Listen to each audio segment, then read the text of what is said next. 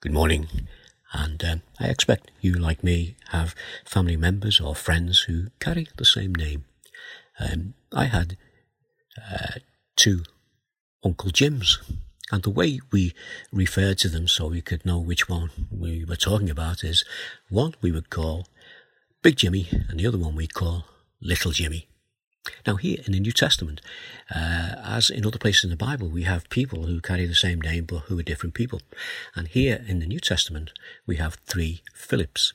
So let's just think about them this morning. The first one is Philip, the husband of Herodias. Matthew 14, verse 3.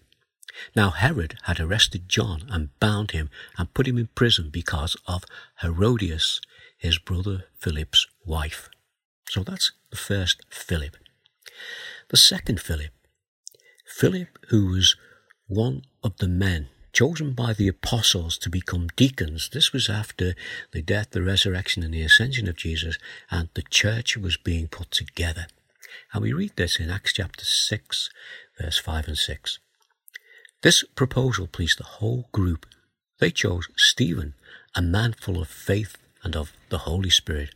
Also Philip, Prochorus, Nicanor, Timon, Parmenius, and Nicholas from Antioch, converted to Judaism, and they presented these men to the apostles, who prayed and laid their hands on them.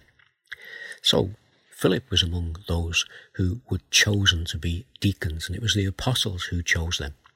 We read a little bit more about Stephen in Acts chapter 6 because he became the first martyr. And we read about Philip, who became known as Philip the Evangelist. He was among those who, because of Stephen's death and for fear of their lives, had to be scattered.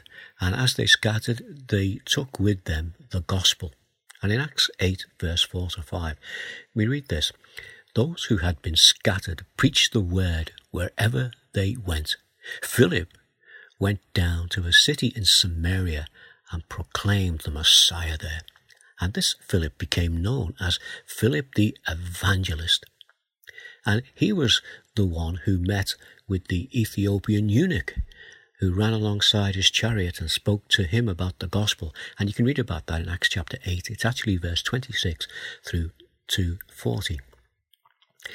About the other men who were chosen for deacons, we don't hear any more about Prochorus, Nicanor, Timon, Parmenius, or Nicholas, but they are among those who were chosen. Like many others, some who are not named, but who are known to the Lord for their faithfulness. Now, this morning, we're going to think about Philip the Apostle. Philip, who became one of the first disciples of Jesus. And Philip, like Andrew, was a bringer. Remember when we spoke about Andrew? Because Andrew brought his brother Peter to Jesus. And Philip brought his friend Nathaniel. So there we have two bringers. John 1, 43 through to 46. The next day, Jesus decided to leave for Galilee, finding Philip. And he said to him, "Follow me."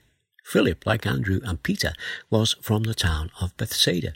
Philip found Nathanael and told him, "We have found the one Moses wrote about in the law, and about whom the prophets also wrote, Jesus of Nazareth, the son of Joseph." "Nazareth? Can anything good come from there?" Nathanael asked. "Come and see," said Philip. So this is Philip, one of the first disciples who became Philip the Apostle. Let's have a little bit, learn a little bit more about him. John chapter 12, verse 20 to 22. Now there were some Greeks among those who went up to worship at the festival. They came to Philip, who was from Bethsaida in Galilee, with a request. "Sir," they said, "we would like to see Jesus." Philip went to tell Andrew. Andrew and Philip in turn told Jesus. Philip, Andrew and Peter were from the town of Bethsaida. And here we have two bringers bringing people to Jesus. In John 6, verse 7, Philip answered him. Now this is Philip speaking to Jesus. And Philip answered him, it would take more than half a year's wages to buy enough bread for each one to have a bite. This was just prior to the feeding of the 5,000.